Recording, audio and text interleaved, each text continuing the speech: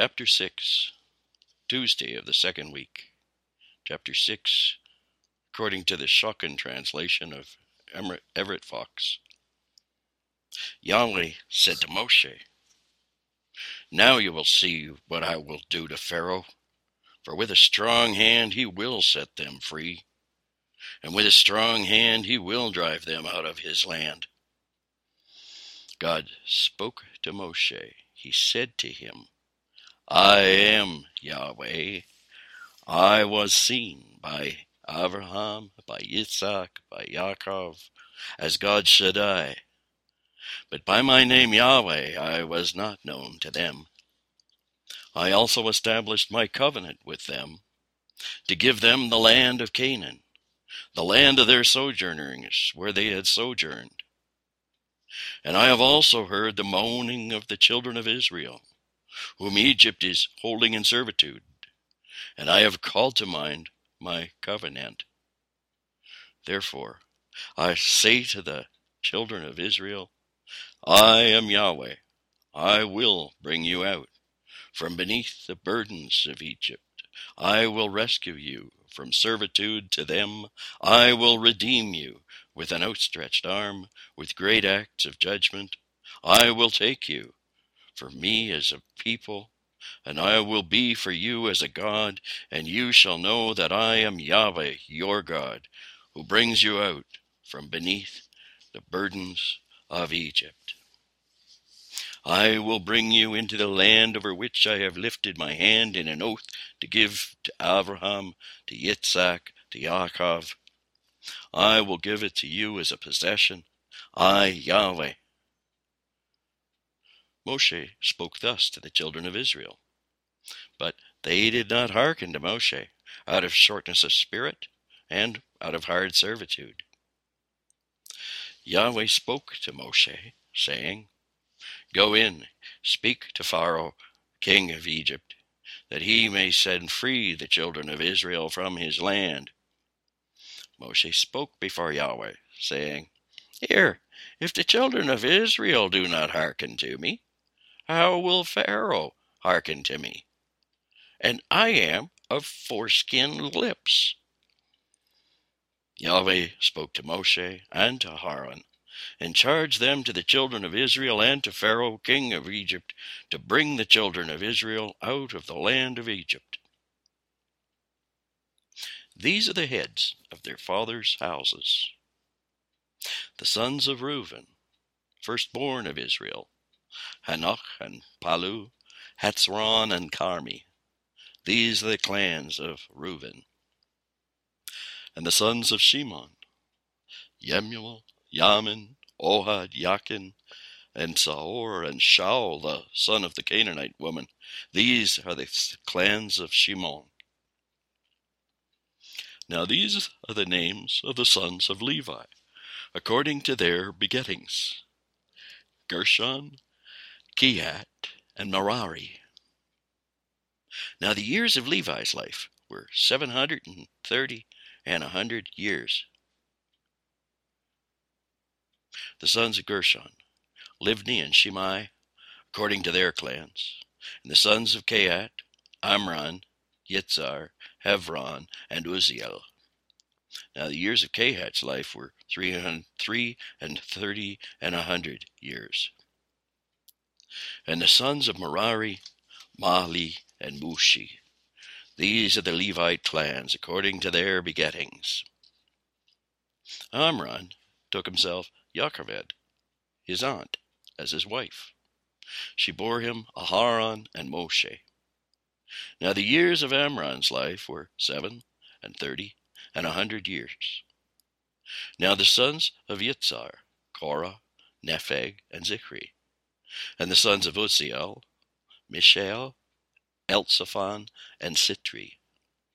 Aharon took himself Elisheva, daughter of Aminadav, Nahshon's sister, as a wife. She bore him Nadav and Avihu, Eleazar and Itamar. Now the sons of Korah, Asir, Elkanah, and Abiasaph. These are the Korahite clans. Eleazar, son of Aharon, took himself one of Putiel's daughter for himself as a wife, and she bore him Pinhas. These are the heads of the Levite father groupings, according to their clans. That is the Aharon and Moshe, to whom Yahweh said, Bring the children of Israel out of the land of Egypt by their forces. Those were they who spoke to Pharaoh, king of Egypt, to bring the children of Israel out of Egypt, that Moshe and Aharon.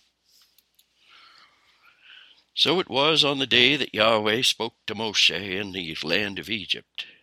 Yahweh spoke to Moshe, saying, I am Yahweh. Speak to Pharaoh, king of Egypt, all that I speak to you.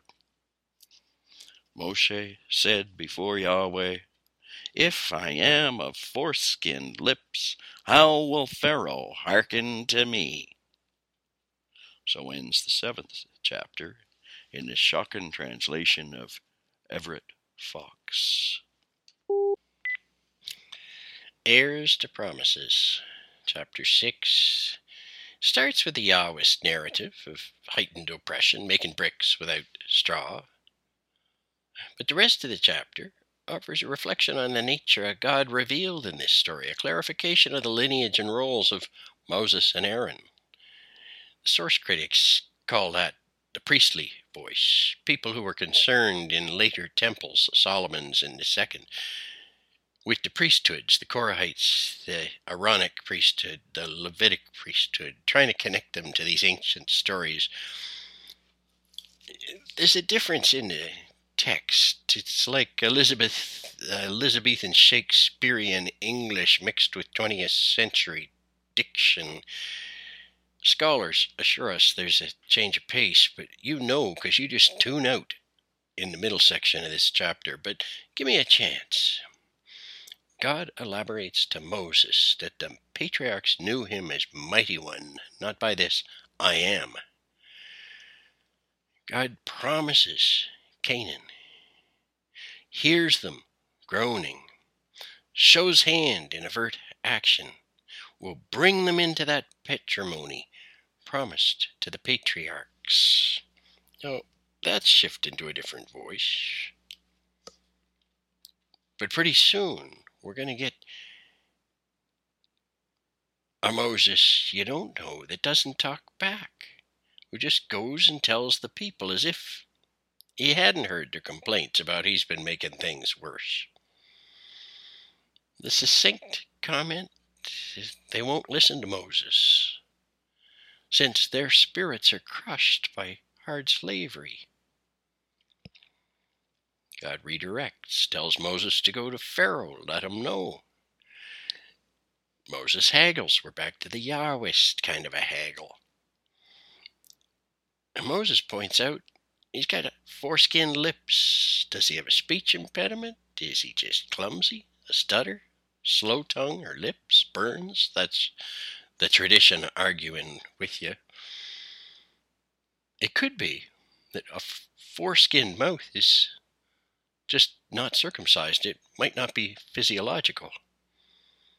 Is it maybe just not sounding right, like a real Hebrew?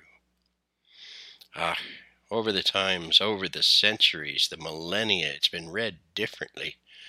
Now we get the recital of the clans of Reuben, the clans of Simeon, the eldest sons, and then of Levi. We're listing the sons, the tribes, so that we can place Moses and Aaron in the priesthood to come. And I give you some details in the notes. You may never care. Fair enough. Just when we're feeling lost, we're going to come back to narrative. Hang in. Because there's a covenant, a law, a land, and a people, a purity code, a gift culture. If you hang in till Easter season, you're going to hear Leviticus trying to make this case, a countercultural one of what matters and how you stand in tension to a dominant culture. but it ain't easy.